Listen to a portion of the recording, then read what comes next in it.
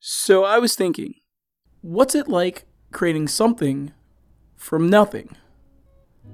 That's what we talk about today with my friend Rachel Chan. We also cover some deep topics like anxiety, isolation, and being committed to the cause. Thank you all for listening, and I hope you enjoy the show.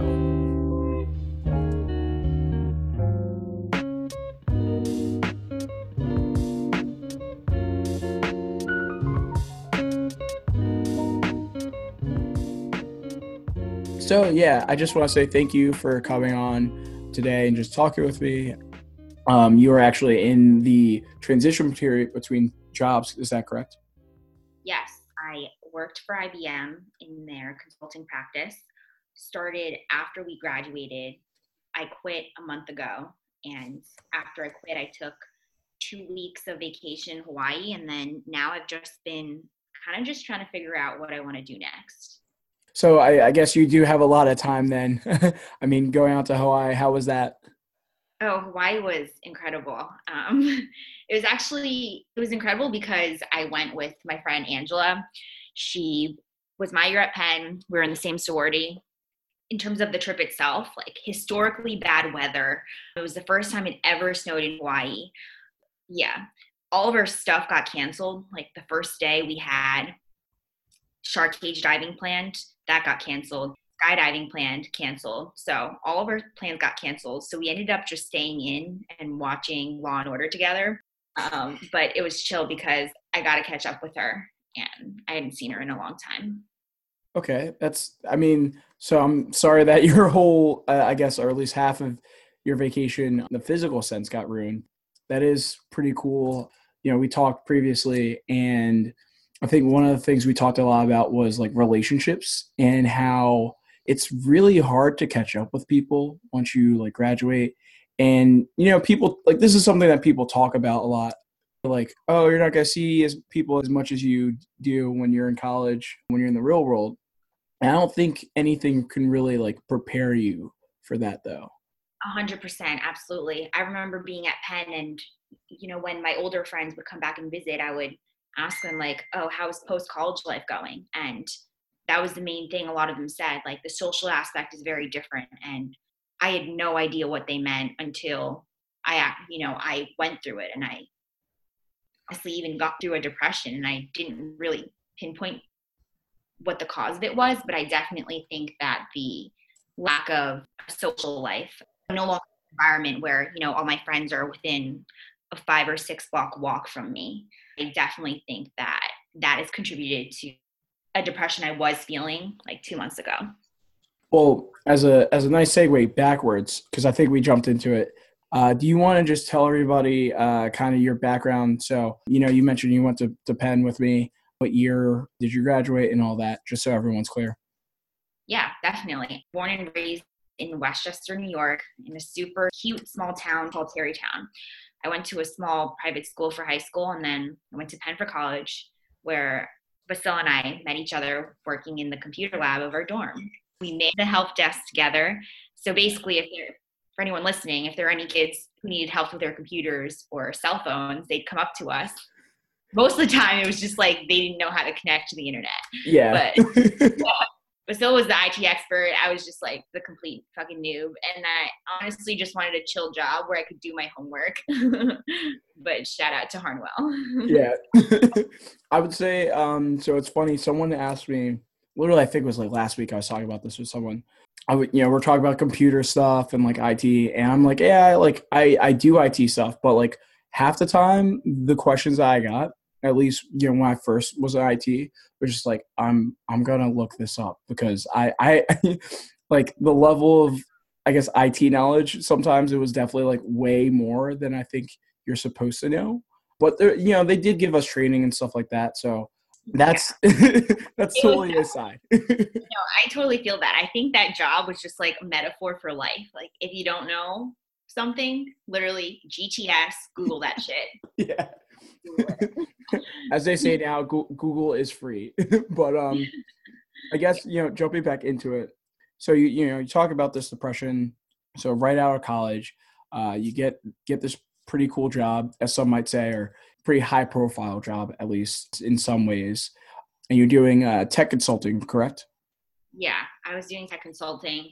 I wouldn't say it was a high profile job. It was honestly a very just typing words, copying and pasting Excel, like editing PowerPoints. I think for any like recent grad who works a corporate desk job, they feel me, or like they understand me when I say it wasn't very mentally stimulating or challenging in any way. Fair. I guess as a result, I know that you started a company essentially, while you were still working, and so you're like, you know what, I have all this time, or at least I have this time in the world, let me do something that can actually make an impact. So you start a company, which I feel like I know myself, I couldn't necessarily do that right out of college, like the first year. But I'd love to hear just more about how that experience was, because I know people kind of there seems to be a glamorization of that lifestyle, or at least you see the Gary V's of the world talk about like, oh, if you can't quit your 9 to 5, work 5 to 9. So I'd love to hear your perspective.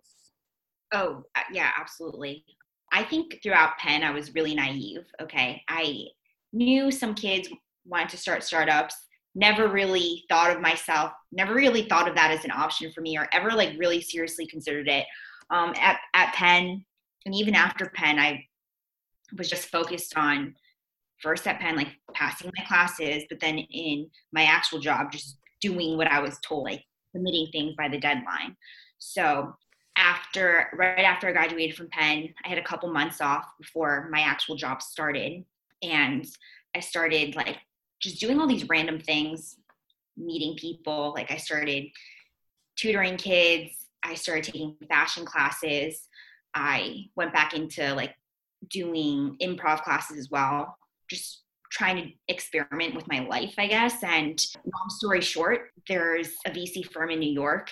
It's like a mid-sized, pretty prominent, but I ended up tutoring one of the kids of the GM of that firm, like the general manager. And he asked me if I wanted to interview for an analyst position at his firm or any of his portfolio companies. So I agreed to an interview. Long story short, I didn't get the job, but after I didn't get it, I was just like, you know what? It's okay. It's fine. I was bummed for like 5 minutes, but then I remembered, a lot of other opportunities are going to come by in life. So I just thought I should just move on. But a couple days passed and he reached out to me again and he asked me to get lunch at his house.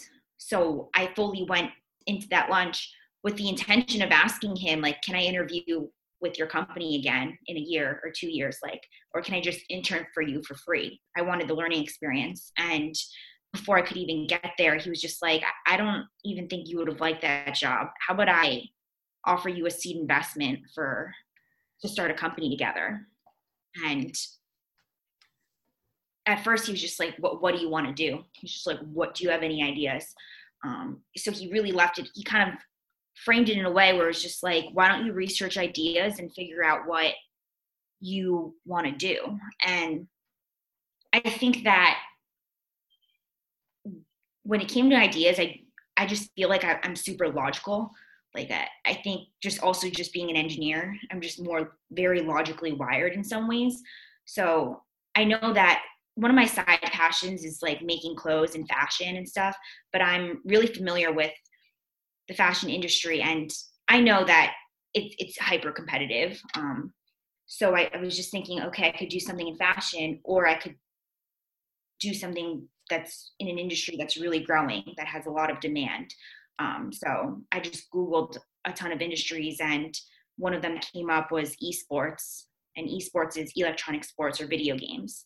So that industry has huge growth. Like I think double digit growth over the next 3 years in terms of industry revenues.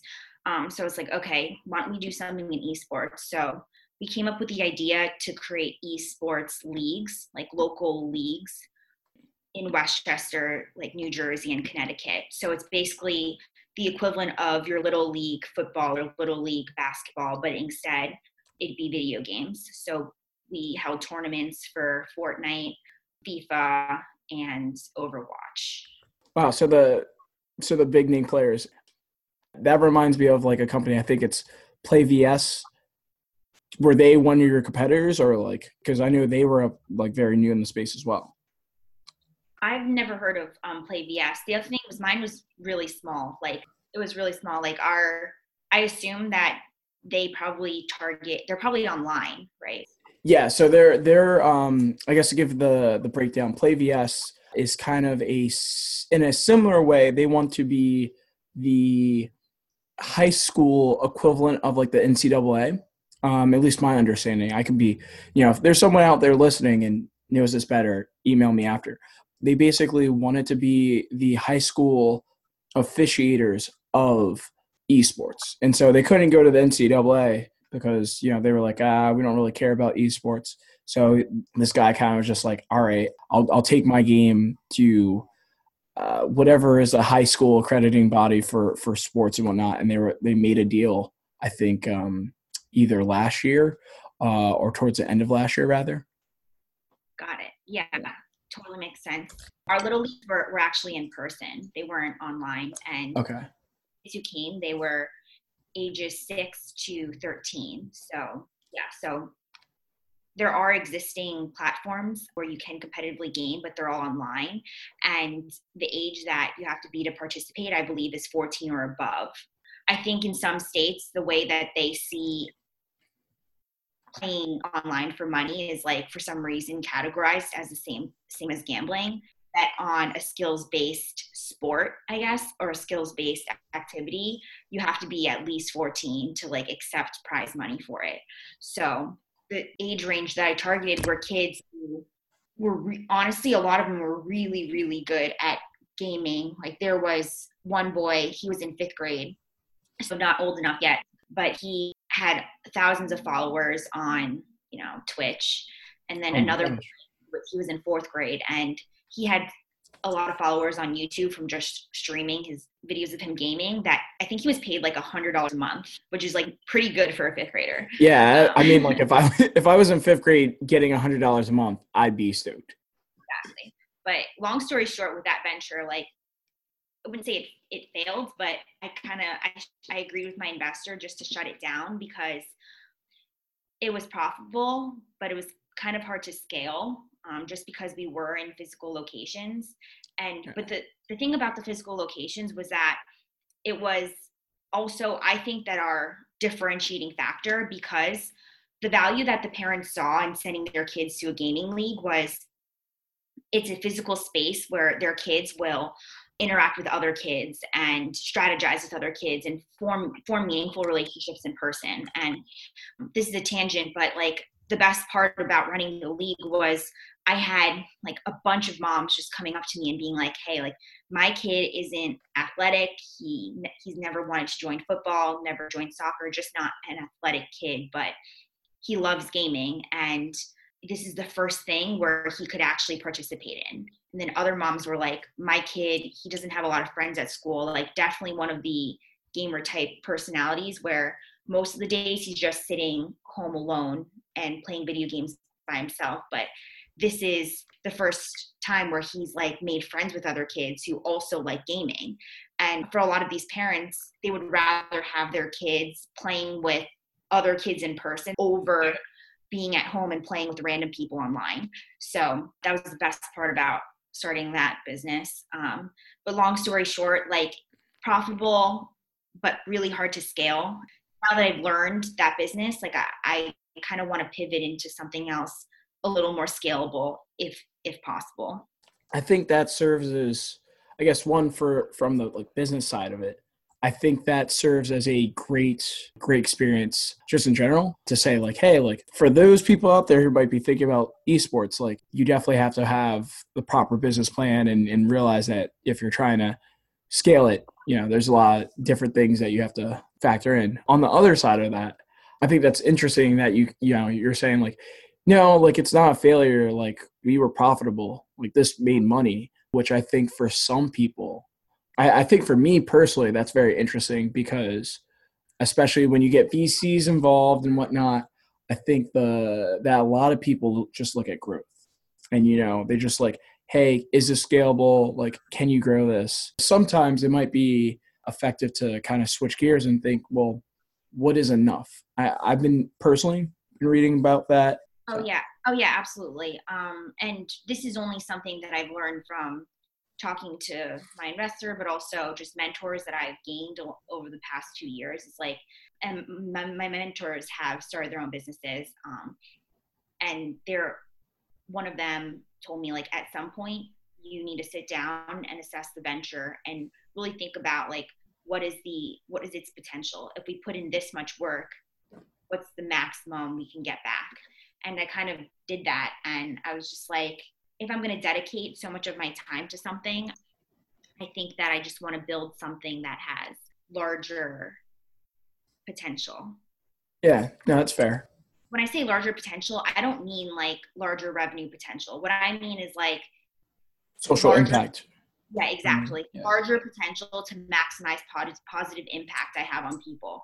So for example, like each location, let's say at most we can get 100 or 200 kids gaming and impact 200 kids' lives and make them super happy. Like, Yeah. for me to open 10 of them, it would have been a crap ton of work, and I would have only made like 2,000 kids happy. Like I'm Yeah. willing to, I really want to maximize positive impact on people. You talk about positive impact, and as we alluded to earlier, it seemed that that experience, though, I guess coupled with your job, had a negative impact on yourself and on your mental health. We don't necessarily need to get into any of that if you don't want to, but my question is kind of, what would you say to the Gary V's of the world who say, like, you have to grind like 5 to 9 and 9 to 5? Do you recommend that? Like, have you learned anything from that experience? Yeah. And I understand both sides of it.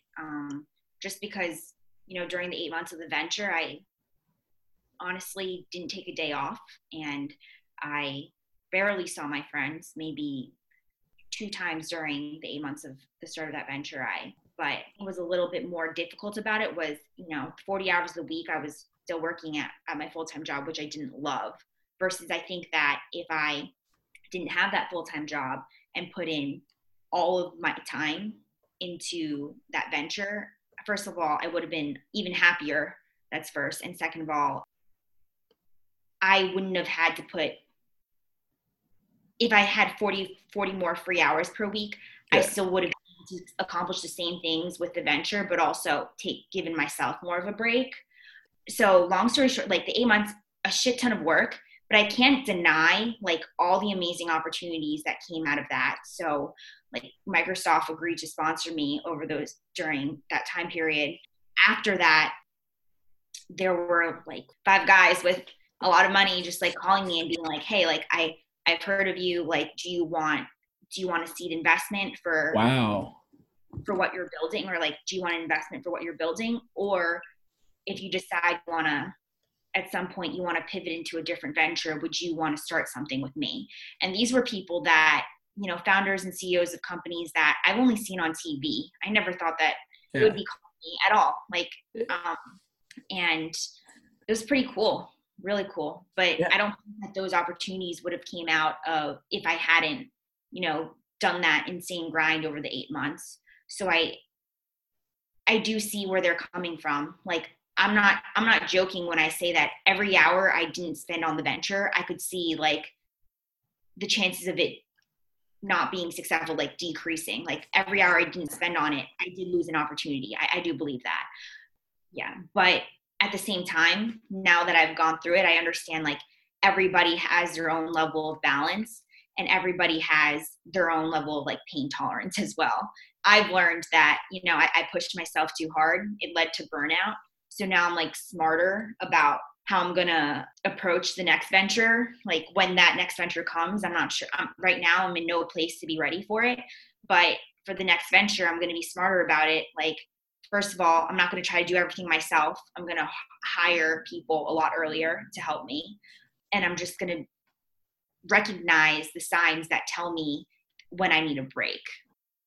Even at Penn, like when I was pushing myself too hard, I could feel like pressure on the sides of my head. And by that, I mean, like when I only get 5 hours of sleep over 3 days, like I'd feel pressure on the sides of my head.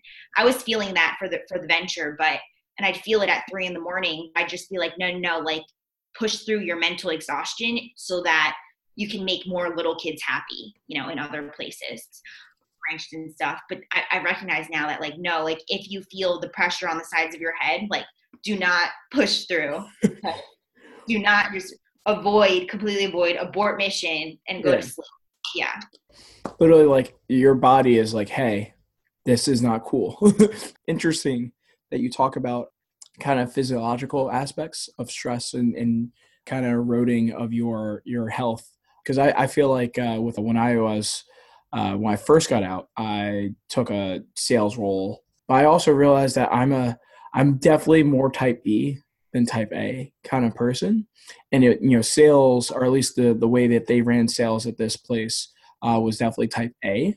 And so it was funny, like 2 months in or the third month in, I literally went to the ER because like problems in my chest. EKG came up fine and whatnot, but talking to 4 different doctors, they were like, yeah, man, like this is probably anxiety. Like like this.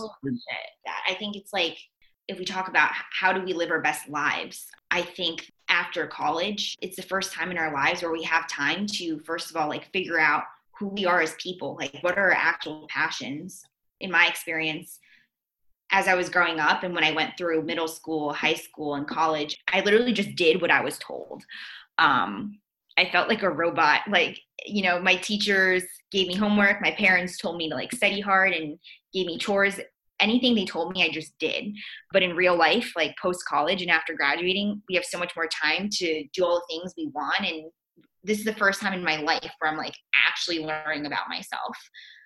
So that's one example where it's just like we learn what our pain tolerance is and what makes us happy. I agree. I would definitely characterize myself as someone who, even now, I'm still trying to break out from that mold, but I have the influence of like always wanting to please people and please, like, whether it was my parents or whether it was my teachers. Even now, there's times where I'm like, oh, like, no, like I don't have to be polite necessarily in a way that's like, I don't have to do something just because someone tells me to, or like that's the way that like society looks at it. But yeah, I'm glad to hear that you're living a version of the life you want to live right now, or at least striving for that. Definitely agree with you. I started being fully comfortable with myself after college in terms of like accepting myself for how I like to dress and, being that quirky person. Like really learning self-love happened after college for sure.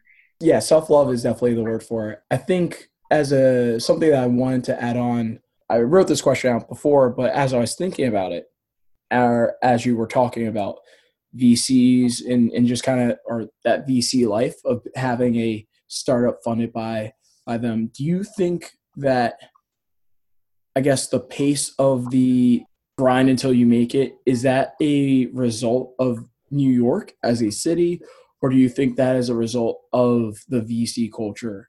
So like, if you went out to Minnesota and started a tech startup, would it be the same way or have the same feeling as you starting here in New York? Yeah, that's a good question. And I think it really depends on the VC that you like partner with.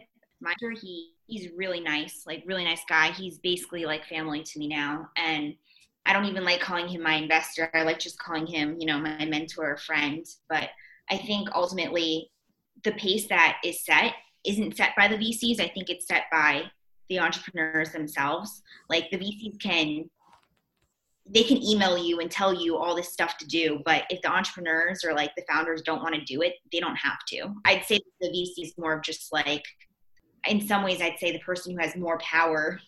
I don't even know if power is the right word, but ultimately more say in the situation is the entrepreneur, because from my experiences and what I've heard from talking to actually successful entrepreneurs who like IPO companies and stuff, they all had like a crap ton of VCs just chasing after them, like hounding them, like begging them to take funding. So at that point, it kind of got to a place where the entrepreneur got to choose who they wanted to take funding from. And I think that that decision is like really, really important in terms of the set.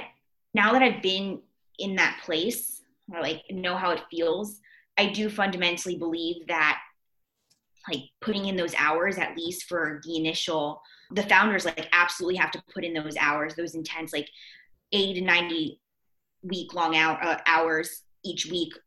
Those are necessary for the beginning of the venture in order to like maximize the chances of it being successful. I mean, like the first 2 to 3 years. Then like hopefully when you get to a point where you have either get more funding or you're profitable or something, like you can hire more people to help you to decrease your workload. But I do believe that like every hour you put in, at least in the first 2 to 3 years, like can change exponentially the trajectory of your company. So every hour you put in the beginning definitely increases the chances of your company succeeding.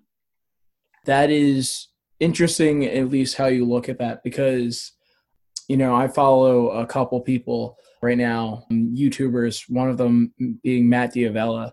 So this guy, he's a filmmaker. He's actually from like the Philadelphia, I guess, New York, New Jersey area. But at some point he moved out to LA. And so his thing is about minimalism and whatnot.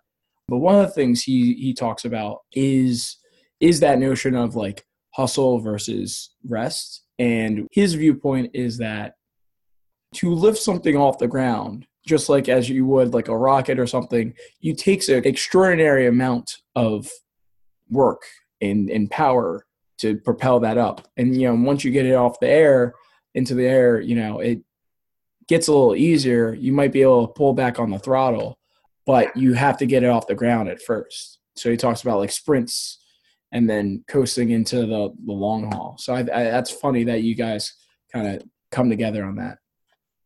I definitely resonate with that, like what he says.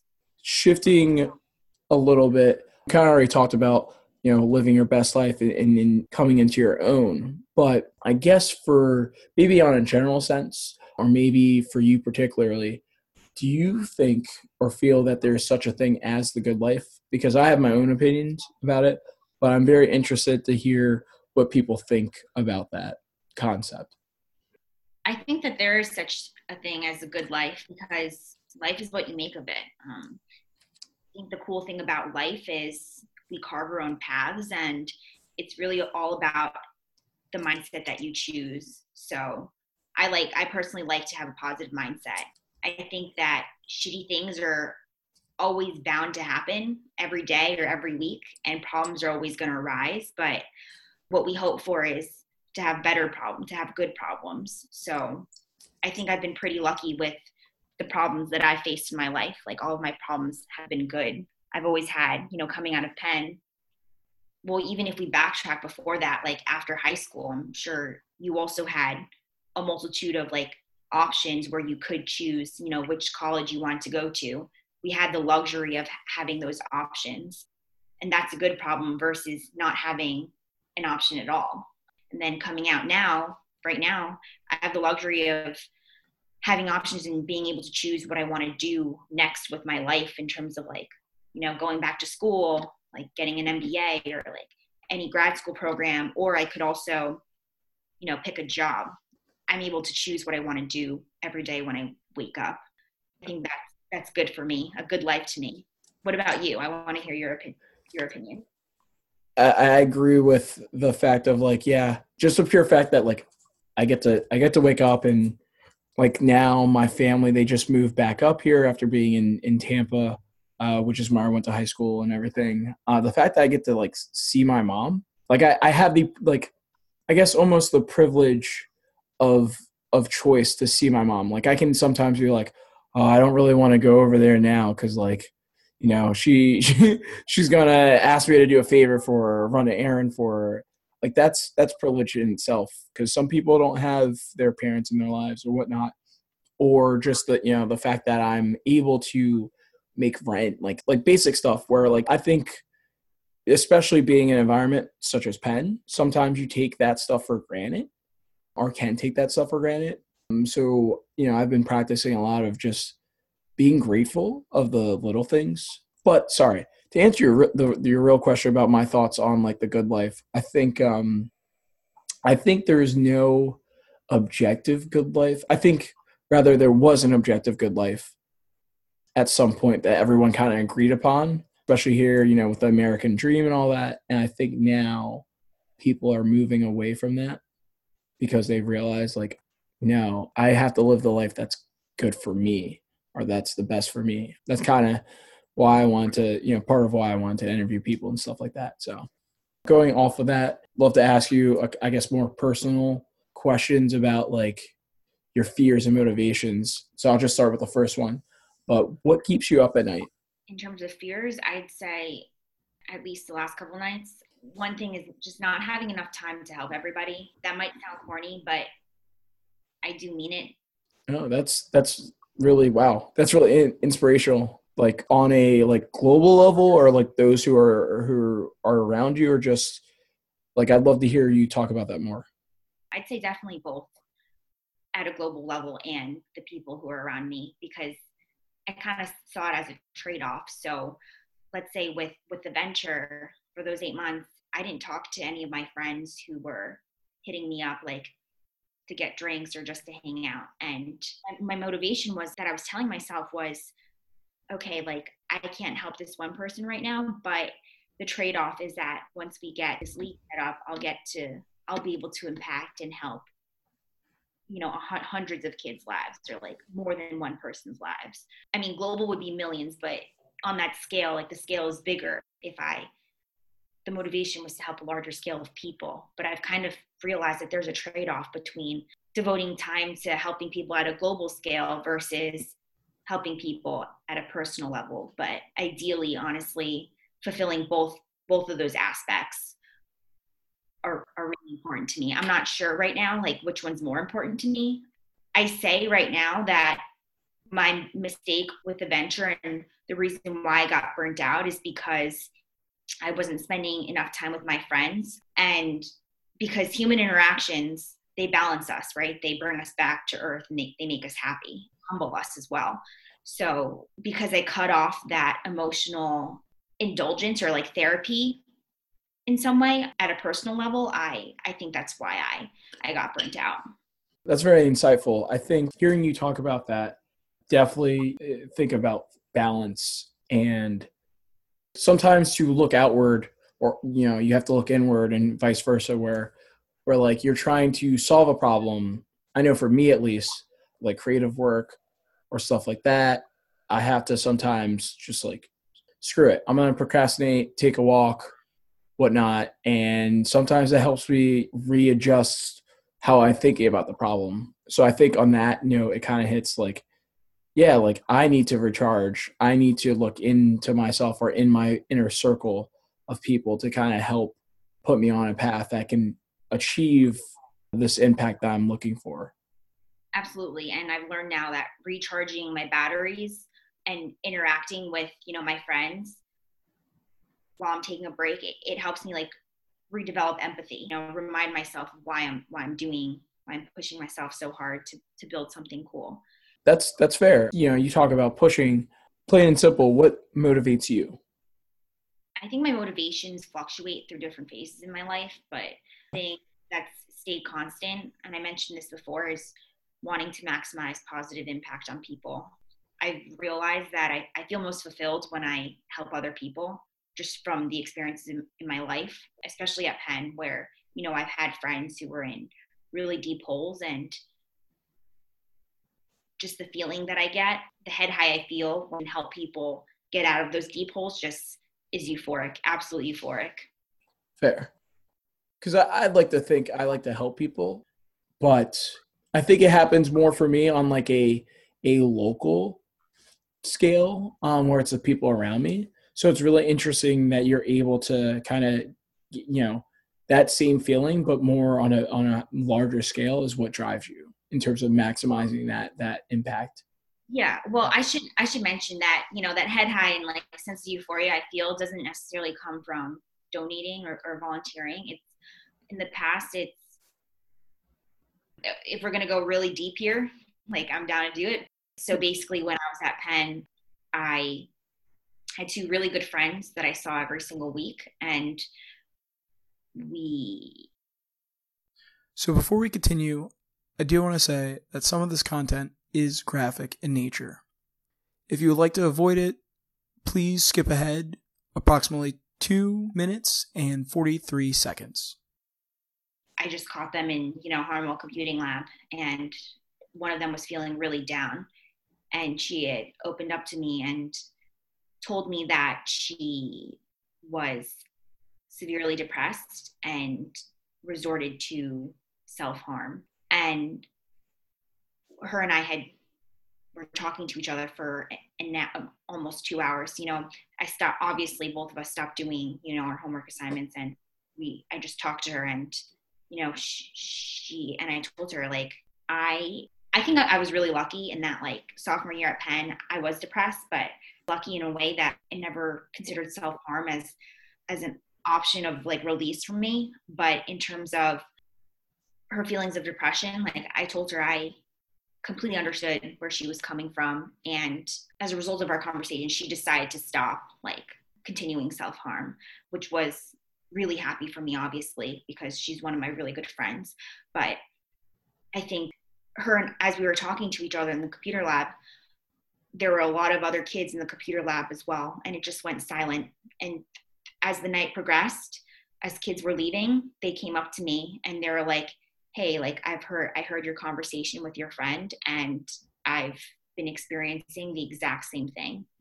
And let's say I don't know how many people could house Harmwell Computing Lab, but throughout the night, I'd say maybe half of them, like 10 people, came up to me and was like, hey, like, I heard what you guys are going through, and I'm going through the exact same thing. And it makes me feel better knowing that somebody else is going through it too. So this is a girl, really good friends with her. I see her every single week up until that, like, basically every single week. I've never opened up to her about my vulnerabilities or my insecurities or the things that I was going through. And she never opened up to me about it either. And I'm sitting there, like, after we have this meaningful conversation and all these people are coming up to me, I'm like, what the hell's wrong with me? Like, what the hell is wrong with how I'm living my life right now? Like, I see this person every single day, and I never made her feel comfortable enough for her to tell me her problems or her insecurities. And I took a deep introspective moment in myself at that point, and I was like, moving forward, when you talk to people, actually ask how they're doing. And when they say good, if I ask somebody, how are you? And they say good, I'm just like, no. How are you actually doing? Like, what's actually going on? Moments like that where I didn't intend on, like, helping all those people in that lab, like, by any means, but I kind of realized the value of, like, talking about things. Like, my first reaction, which is like, I don't know how I feel about this, is like, oh, well, like, yeah, that seems like Penn, like, where I think it's a lot of the environment kind of dictates the behavior before that you guys were experiencing. But at the same time, I am glad that you guys were able to open up. I think that's something also going to Penn that I've dealt with just in general. There's people that I've gone out with every single weekend while I was there at college, and then I get into the real world, and then something happens, and like I have my first real conversation with them, and it's like, wow, like, where was this? Yeah. I think that in terms of the cynic at Penn, I know everybody, there was that, stuff about Penn face, about having to come off like you have your shit together. I never felt that way. I never felt the pressure of always feeling like I had my shit together. What I felt was why I never opened up to people is because I knew everybody was stressed. I know how much work everybody else has. I don't want to burden anybody with the shit I'm going through because I know that they're so busy. Like, that's why I never bothered opening up to people, because I didn't want to come off as a burden to my friends. But then I think about it now, and because I have a little more self-worth now, if any of them came up to me about something that they're struggling with, I would have, easily dropped what my work and I've spoken to them. I should have realized that my friends valued me enough such that they would have done the same for me. But at the time, I didn't, I didn't. Yeah. If you caught me back then, like, I wouldn't drop my stuff, but like, it's definitely like that fear of reaching out to someone and being vulnerable, which kind of, I think in general too, you see that people are really, especially now, kind of thinking about more and sharing their stories, because I think they understand the value of, oh, if I share my story, if I open up about something, maybe this helps someone else understand that they're not alone. Off of that note, one of my final questions, because I know we've been on the line for a while. What helps you maintain a healthy lifestyle? Like, what you've talked about a couple things already, but is it practicing gratitude, but also meditation, or just a mixture of different things? So I'm really interested to hear from you. Do you have like a routine that you go through, or like is there like one thing that you're like, yeah, I have to do this every day or else Yeah, yeah, I'm honestly still working on this. And in terms of like finding what a healthy lifestyle is for me, I'm going to relay it back to what a word you used before, and that was balance. I'm just trying to stay balanced in terms of every day. At least I want to first feel some sort of purpose in the work I do. Second, spend time with people I love. Third, work out a bit, at least 3 or 4 times a week. And then for like ideally, at least 6 hours of sleep every night. That's what would help me maintain a healthy lifestyle. In terms of sticking myself to it, I always just remind myself like, oh, like, how good you're going to feel after you do this workout, or like, how good you're going to feel after you grind for these 3 or 4 hours and accomplish the work that you set out to do today. So maybe it's just like self-inflicted in some ways. That's first, but also second, I also started seeing a therapist, and it was the first time in my life I've ever seen a therapist. I was definitely one of those people who had that sort of stigma against therapy, or towards therapy, I mean. And honestly, I always thought I was the last person who would go see a therapist. But after having that experience, I really think that it's amazing. It's something I would recommend for everybody, especially people who have really busy schedules, or like whose social circle is full of people who are really busy, where, if you are struggling with something, there are times where, your friends can't be there for you because they have a busy schedule. They have their own things going on in their lives. So having a therapist talk to you is really great, like during those moments as well. PSA, if you don't see a therapist, you should think about seeing a therapist. Think about it for people out there. Oh yeah, 100%. I think that also the other thing about seeing a therapist is, even if you don't have problems, just the process of formalizing things about yourself is really good for you. So that's my sell on therapy. I agree with that. So I think I started while I was in school, and though one of the things that going to a therapist is helpful for myself is just thought processes, and just reframing cognition and just how I think through problems. And like I find myself even today, when faced with certain kind of problems that in the past I might have a certain reaction to or might not handle as well, going back to things that I've heard in therapy, or going back to things that, okay, wait, I talked about this with my therapist, like how do we handle this problem? And it could be anything from like, I don't know, the relationship I have with my family to like the relationships I have at work. So yeah, I agree. Therapy, if you are struggling with anything, obviously, as a general PSA, if you are dealing with suicidal thoughts or anything of that nature that is to bring self-harm, I would suggest you get in with someone sooner rather than later. You can also, there's a bunch of hotlines, but if you're in a funk right now or feel like you're stuck, definitely think, even looking around, I know there's a bunch of different apps and stuff like that too. 100%. Yeah. That's a weird note to end on. I don't know if do you have any last pieces of advice or anything you want to impart on the audience? Yeah, I would say when you get the chance, or if you're lucky enough to have the time to spend with people you love, just make sure that they know that you love them. And that can be through just small acts of appreciation, like I'm going to use this an example specific to me, but I live with my sister, and I know that she appreciates it, like when I clean the dishes or, you know, do her laundry. And those are small acts of kindness. But, and if you are courageous enough to just say, I love you to the person that you're with, say, do it. Life's too short to not take advantage of the opportunities you have, to let the people around you know that you appreciate them. I think I'm going to call my mom after this, actually. So thank you for that. Well, thank you, Rachel. I really appreciate it.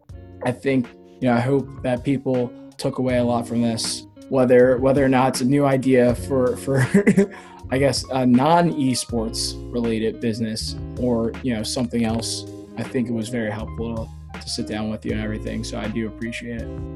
Yeah, I'm really excited to hear the other podcasts as well. And that's the show. Did you enjoy it? Let me know by leaving a review. And make sure to give this show a rating, as it helps others find us.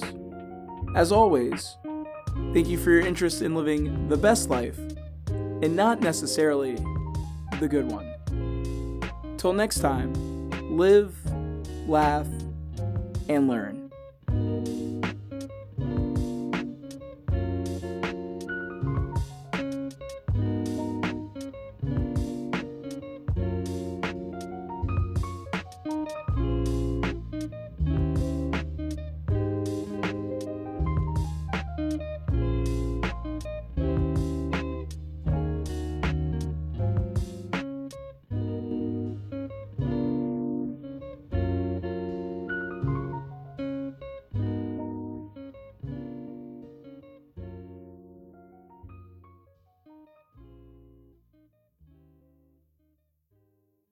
Hey, Rachel. Hey, Basil. Basil. Change it. Delete.